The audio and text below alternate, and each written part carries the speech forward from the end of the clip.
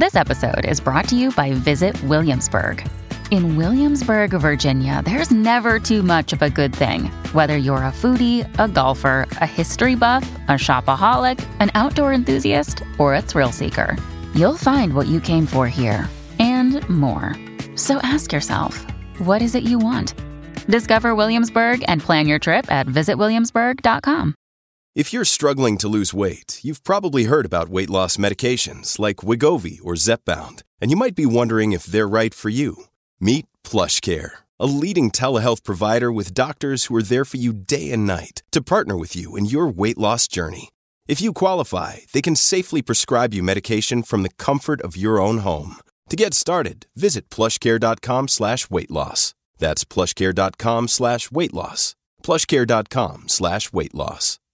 Hello, everybody. This is Marshall Poe. I'm the editor of the New Books Network. NBN listeners like to read books and buy them. So we thought we'd tell you that right now, our friends at Princeton University Press are having a remarkable site-wide sale. You can get 50% off books, including ebooks and audiobooks, with the code 50, F-I-F-T-Y, at checkout until May 31. You can save some real money on Princeton University Press books. I encourage you to go there and check it out. I'm Caleb Zachrin, the assistant editor of the New Books Network, and you're listening to New Books in Public Health. Today I'm speaking with Jamie Ducharme, health correspondent for Time magazine, about her new book, Big Vape, The Incendiary Rise of Juul, published by Henry Holt. A Netflix docuseries based off of the book is currently in production. Jamie, thank you so much for joining me today on the New Books Network. Thanks so much for having me. Of course. So, this is a really controversial subject matter. Obviously, Juul has been seemingly in the news, in and out for a few years now. But before we get into the book, the first question I'd like to ask is if you can just tell me a little bit about your background and why it is you chose to write a book about Juul. Sure. So I have been with Time magazine for almost 5 years. And I started covering Juul for Time in 2018 because we were just starting to hear all these reports of teenagers vaping at school, and Juul was kind of the brand that kept coming up. So we just did a really straightforward explainer about what Juul is, what vaping is, and we're kind of blown away by the response. So many parents wrote in saying, like, oh my God, this is why my kid always smells like mango. Like, thank you for explaining this. We had no idea what was happening. And so that kind of tipped me off that this was bigger than just one single story. And I followed it for a couple of years for Time, and then in 2020 turned it into a book. So the story of Juul goes back almost more than 15 years. And there are two main characters, James Monsees and Adam Bowen. Who are these people, and how did they meet, and what was the sort of the birth of the product that became known as the Juul? James and Adam were classmates in Stanford's product design graduate program. And both of them had been sort of conflicted smokers, I would say. They both had smoked on and off for years. Neither of them felt great about the habit. They knew, of course, that it was bad for them. But they also liked elements of smoking. They liked the ritual. They liked that it was sort of a social activity, all of these things. So in the capacity of their design program, they started to realize that there was a real market for a product that would give smokers something hopefully less dangerous than a cigarette, but maintain some of those elements that they did like, the feeling of bringing it to your mouth, like stepping outside to take a smoke break, all of these things. So James and Adam actually made their thesis project about a product they were calling Plume. And over many years and many different iterations, that turned into Juul. And, this first iteration, what was this product actually like? Both the product that they made for their thesis, and then how soon after their thesis did they actually start to, think about starting a company and make the product? And what was that product like? So the idea that they put forward in their thesis was sort of modeled off of Nespresso pods, like the idea of just taking a little cup filled with tobacco that they could vaporize into something that you could inhale. And that's pretty close to the product that they ended up bringing to market. It took them a few years. They both sort of dabbled in some other work after they left Stanford, but eventually did make a go of it, get some investors, actually get a product onto the market. And it looks very much, their first device looked very much like a marker almost, like it was just a little pen-like device that you'd put these tiny pods into, heat them up, and inhale. But the problem was they didn't actually work very well. They didn't give smokers a ton of nicotine, so they weren't terribly satisfying, and they had to kind of keep improving on this design over the years. So before sort of jumping into, the long process that would lead to the development of the company, I'm wondering if you could talk a little bit about, some of the precursors to the Juul, some earlier e-cigarettes. When was the e-cigarette first invented, and was the original purpose of it to get people off of smoking cigarettes? Sure. So James and Adam presented their thesis project in 2005. And at that time, e-cigarettes really didn't exist in the US. They didn't start to be sold here until 2007. So they kind of straddled this interesting time where when they presented their idea, it was totally novel. You really couldn't buy something like what they were describing, at least here in the US. And then over the years, the market really just blew up. And that started in China, where a pharmacist developed what is now considered the first modern e-cigarette. And then slowly over the years, different companies in other countries started licensing similar technology and bringing it to Europe and North America. Early e-cigarettes were not terribly sophisticated. A lot of them were made to look very much like a traditional cigarette, the thought being that smokers would, respond better to something that was familiar to them. But, the technology wasn't very sophisticated at this time, so they weren't terribly effective. Like, they didn't necessarily give you enough nicotine. Some of them tasted awful because just the process that the nicotine had to go through to be aerosolized in this way made for a really harsh user experience. So there was a market for e-cigarettes, but there was also a clear need for something that sort of improved upon the technology and the science that was available. Another thing that you talk about that I found really fascinating is that James and Adam could sort of be considered experts on the history of cigarettes. There was a document called the Cigarette Papers that they studied, and they learned a lot about the history and development and science behind cigarettes. So I was wondering if you could talk a little bit about that research that they did and how that contributed to their development of the product. Sure. So when they were in graduate school in the Bay Area, they obviously had access to other schools and academic centers in that area. And that came in handy for them because at the University of California, San Francisco, there was this huge archive of tobacco industry documents, some of which had been made public through what's known as the Tobacco Master Settlement Agreement, which was when attorneys general across the country sued tobacco manufacturers, and thousands and thousands and thousands of pages were submitted in discovery for those lawsuits and then eventually made public as part of the settlement. So what this meant for Adam and James is that as they were developing their thesis and the product that would come after, they could turn to this just massive archive of documents to learn about cigarette chemistry and how tobacco companies made their products addictive. They could learn about how cigarettes were marketed, how they were sold, consumer preferences. They basically had a playbook of the entire industry that they were trying to disrupt. And in interviews, they were very public about the fact that they did use this research when they were developing Ploom and later Juul. So after Stanford, they have this prototype. They initially start to develop it. Who were the first major investors in this product, and what were the early years like for them? Yeah, so James and Adam learned pretty quickly that it's hard to get investments if you want to go into tobacco. A lot of venture capital firms just straight up don't let their investors touch anything that has to do with tobacco or other vice industries. So they originally had some success reaching out to individual investors, people who weren't bound by these clauses and could just, if they believed in the idea, throw their own money towards it. And they got a few people on board that way. That was successful for them for a few years. But as the company was starting to grow and they were running into some technical issues, it became clear that they needed someone who could give them, not only a significant financial investment, but also some support on the design and engineering side of things. And that, somewhat surprisingly, came from Japan Tobacco International, which was a huge tobacco corporation. That today, I think, raises some eyebrows because it seems like, hang on, if you're developing something that's supposed to be better than cigarettes, why are you taking money from a cigarette company? But they knew the industry. They kind of saw the need for a product that would eventually replace combustible cigarettes, and they had a lot of money to throw at it. So for Adam and James, it made sense. Yeah, there's something, sort of ironic or funny about this idea of the Juul coming from San Francisco or the Bay Area, just because, I'm from California and I also know about the Bay Area in general. It's like one of those places where, people will really side eye you for smoking.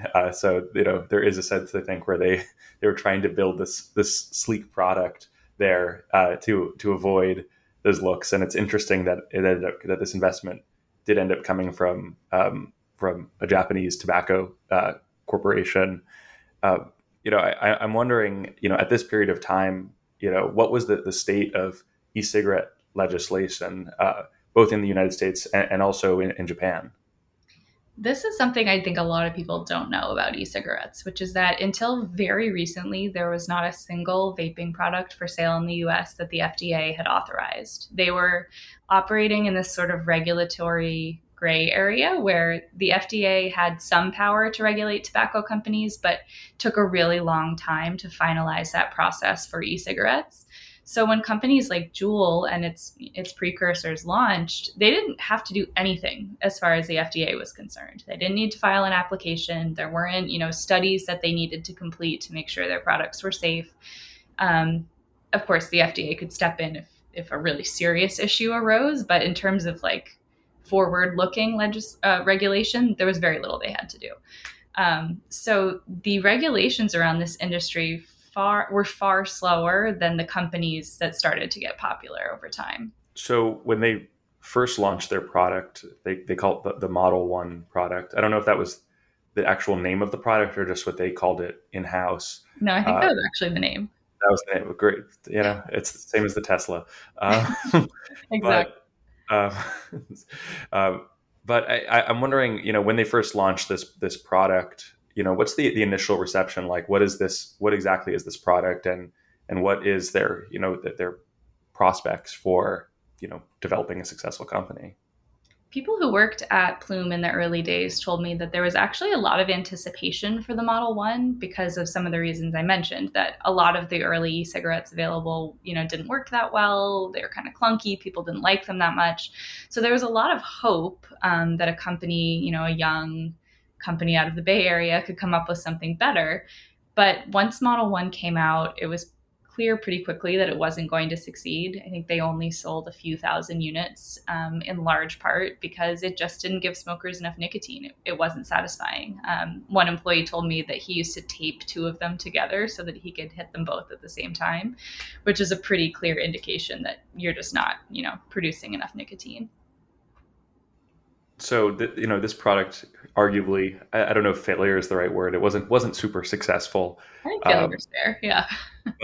But then they have their second product come out, which is the PAX. So what is this product, and what set this product apart from the Model 1? PAX was different in a few ways.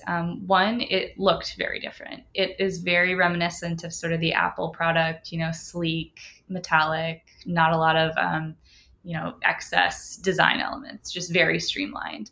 So that was one thing that set it apart. It just immediately looked more like a luxury product, the Model 1. But the bigger difference, arguably, is that it was meant to vaporize loose leaf tobacco.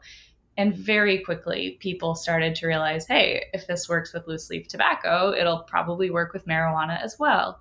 So it did not take off among tobacco users, but it started to get really popular among marijuana users, which was not really what the company had intended, but it was a bit of a happy accident because it did start to take off in San Francisco.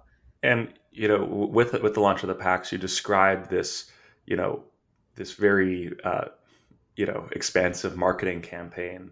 Can you talk about the person responsible for this marketing campaign and who they were targeting, how they were going about it, and really how they used social media and influencers? This is, I don't know if potentially, but maybe one of the first instances of using influencers to promote a product in the digital age. Yeah, so I will say the campaign for PAX was a little bit lower tech or lower budget than what would come later for Juul, which I'm sure we'll talk about. But it was definitely, as you said, an early example of a company that realized social media was going to be huge for them, and sort of getting the PAX into the right hands was going to be huge for them, so that it would spread via word of mouth and just buzz, basically, just becoming popular. So as I said, social media was huge. They posted about it on Instagram all the time. They would partner with like music festivals and events where there would be a lot of millennials there, and just basically seeded the device into cool populations, like high fashion musicians, DJs. Like they had a very clear image of who their target customer was. And once they started reaching that crowd, it did take off pretty quickly. And at this point, were they still, marketing this as a tobacco product, or were they just embracing the fact that they had developed a product that people were using primarily for marijuana? I think there was a short push to market it for tobacco, and then it just became so clear that people weren't using it for that eventually they did switch gears and just accept that. So, in 2014, they finally produced the Juul. So they had been from the prototype. It's now been 9 years before they designed the initial product that people are familiar with today. What was different about the Juul from the Model 1 and the Model 2? And really, why did the Juul take off? Why was the Juul not a failure like the previous attempts? Yeah, I think there's a few reasons that it took off in ways that the earlier devices didn't. One, it was much closer to the PAX in terms of design than Model 1 and Model 2. It, again, had that very sleek, metallic look, no buttons, no switches. You just had to inhale for it to work. So that was a huge step up over really almost everything on the market at the time, because a lot of vapes in this era were like big, clunky things that produce huge clouds of vapor. And then you have the Juul, which is like a tiny, discreet little flash drive looking thing that you can hold in the palm of your hand. So that was really appealing for people. But it also used science that just had not been widespread in e-cigarette products prior to 2014, 2015, known as nicotine salts. And without getting too in the weeds, it's basically a way to make a much more potent nicotine liquid without it tasting disgusting or being too harsh for someone to use. So I think Juul was one of the first products to launch that smokers used and, were in some cases actually overwhelmed by how much nicotine it delivered. Like they were surprised by how strong it was, but that also meant that people kept using it because it was satisfying. So during the development of this product, when they were comparing it to the past models, it seems that they had sort of established to a certain extent that they wanted this minimalist design. And they wanted it to be a sexy product, for lack of a better word. But really, the overarching question for them seemed to be like, how can we deliver as much nicotine as possible? Was that what was driving them primarily? Were they thinking about it as a smoke replacement, or they said we just need something that can give people the best hit possible? Yeah, I think James was very focused on the design and Adam was very focused on the science. And they both had sort of priorities that were guiding them. For James, it was the fact that he knew people needed something they wouldn't be embarrassed to use in public, basically. Like he knew that he had to make it small and discreet enough that you could just put it in your purse or put it in your pocket and like sneak out for a 5-minute break at work, and it wouldn't be a whole ordeal. So that was big for James. For Adam, his whole priority was matching the nicotine kick of a cigarette. And I think there is a legitimate argument to be made for making a pretty potent nicotine product, because if a smoker isn't getting the buzz that they want or that they need, they're probably going to go back to cigarettes. So if you're designing something with public health in mind, that's obviously, that's a failure if they're going back to smoking. But it's also sort of a slippery slope, because if you're designing something that's incredibly easy to use, incredibly subtle, incredibly discreet, and very strong, it's basically a recipe for a highly, highly addictive product. So, they have this new product, the Juul, and, when does it finally start to take off in popularity? What happens? What was that period of time like? Juul launched in the summer of 2015. And I think there's this narrative that it was like an overnight success, but that actually wasn't the case. For the first year or so that it was on the market, it didn't sell all that well. The company was actually kind of panicked because their hopes and dreams were basically riding on the Juul, and it was kind of disappointing sales. And then I think over time, word of mouth helped them become popular. They did start to spread quite a bit on social media. They were able to convince more stores to start selling the product, and it just kind of snowballed such that by maybe early 2017, it was very much starting to take off. And at this point, I think a big reason that Juul really started to make headlines beyond the fact that, it was being used as a cigarette replacement therapy for smokers, that it starts to be used by teenagers and starts to appear in high schools and middle schools. When did this really start to occur?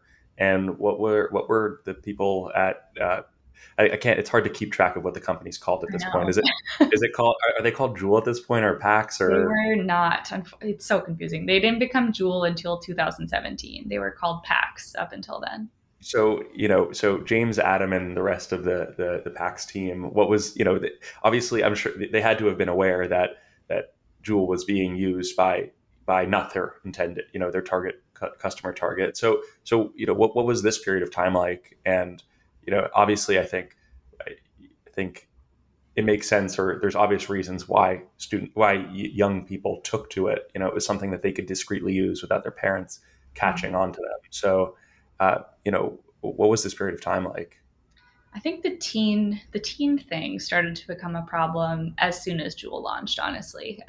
Their launch campaign, which you were alluding to earlier, was like very lifestyle oriented. It's young, cool looking models on like neon backgrounds dancing around and holding a Juul. And it's not disclosed very clearly at all what the product is, that there's nicotine in it, that it's addictive. It just looks like a cool new tech product. So very, very quickly after this launch campaign came out, people in tobacco control started to get worried, started to say publicly, it looks an awful lot like they're advertising to teenagers. They seem to be doing exactly what Big Tobacco did for decades. We need to keep an eye on this. And, that prophecy ended up coming true, because as Juul did start to spread on social media, teenagers were kind of drawn to it. As you said, it was very easy to use without your parents knowing. People would use it like in the back of classrooms and their teachers wouldn't know. And I would say by maybe 2017, 2018, it was like a cultural phenomenon. There were Instagram accounts that were dedicated to Juul. There were like YouTube videos of different Juul related challenges that teenagers would do. It was everywhere, at least in certain schools. And I think the company knew, of course it knew that this was a big problem. But at the same time, the cat was sort of out of the bag. Like, it was already popular on social media. Teenagers had already figured out a way to get it. And it was really hard to unring that bell. And, the company itself in 2017 and 2018, obviously their revenue starts kicking up dramatically. And they also go through certain, corporate changes and restructurings. And they also eventually or a significant portion of the company gets purchased. What happened in this period of time to the company itself? Yeah, I think Juul's rise is really interesting because as it starts to be raking in money, really popular, it's also becoming a highly controversial and highly criticized company because so many teenagers were vaping. So financially, Juul was just rising and doing great, its valuation soaring, but in the media all the time there's like negative articles about the company. People in public health hate Juul. And all of this comes to a fever pitch when Altria, the company that owns Philip Morris, which makes Marlboro cigarettes, purchased 35% of Juul at the end of 2018.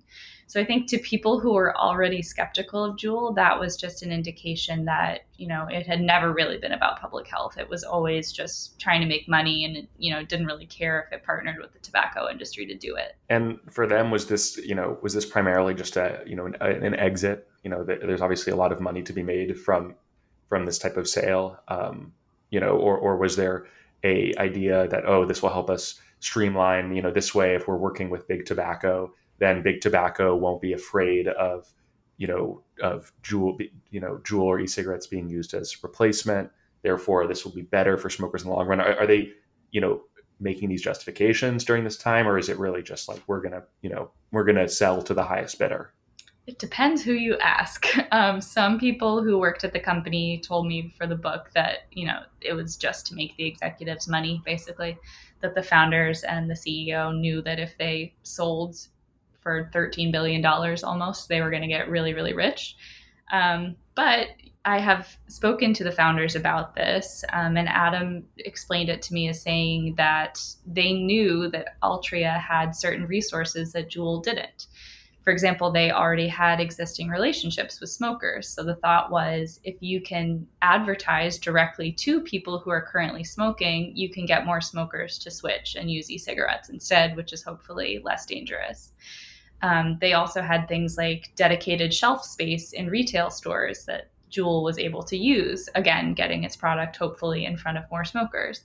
So there are sort of like justifications for the investment.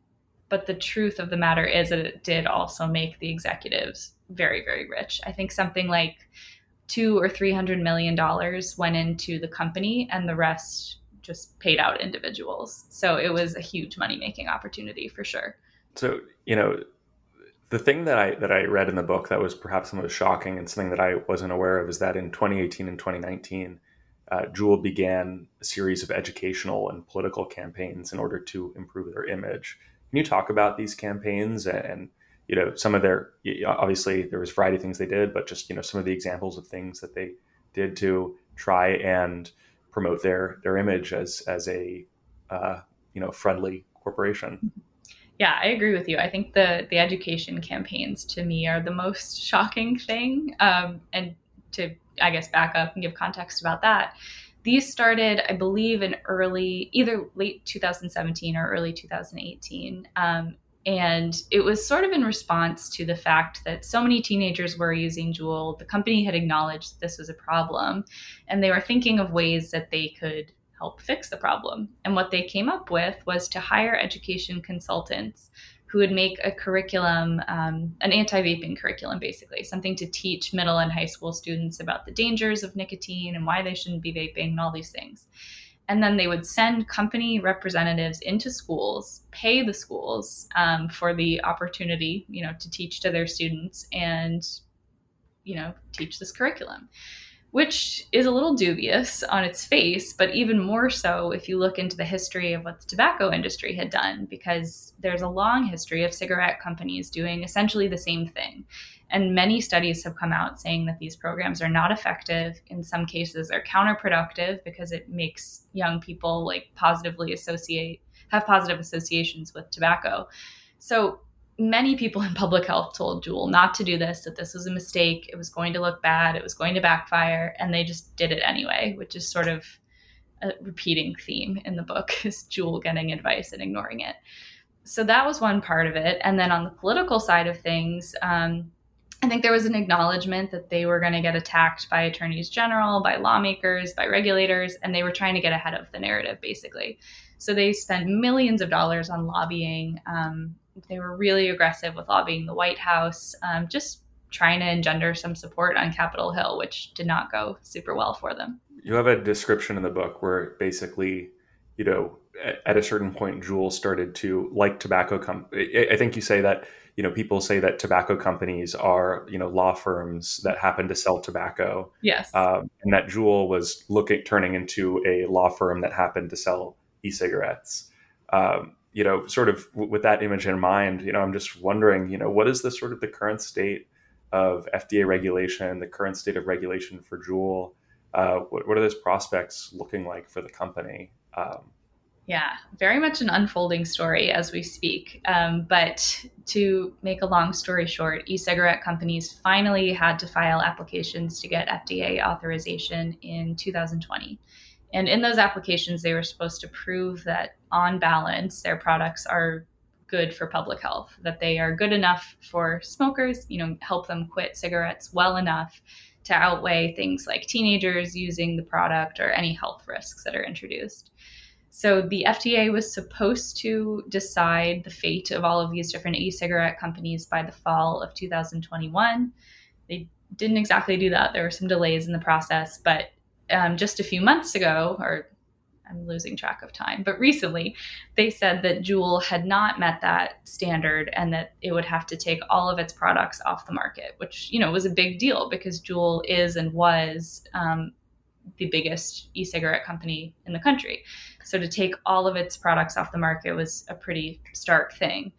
Very quickly, Juul appealed the decision, filed some legal complaints. They got a temporary pause on the order to take their products off the market. And as of early August, when we're talking, the FDA is re-reviewing Juul's application. So to be determined if it will be able to keep selling in the US or not. And, I think the sort of, in many ways, the $1 million question with this all, and something that I've wondered, because I've never been able to fully find the answer on this, but like, how harmful is vaping actually, compared to cigarettes and, just in general? Like, obviously nicotine is addictive, but, I could be wrong, but I'm pretty sure nicotine by itself isn't necessarily harmful.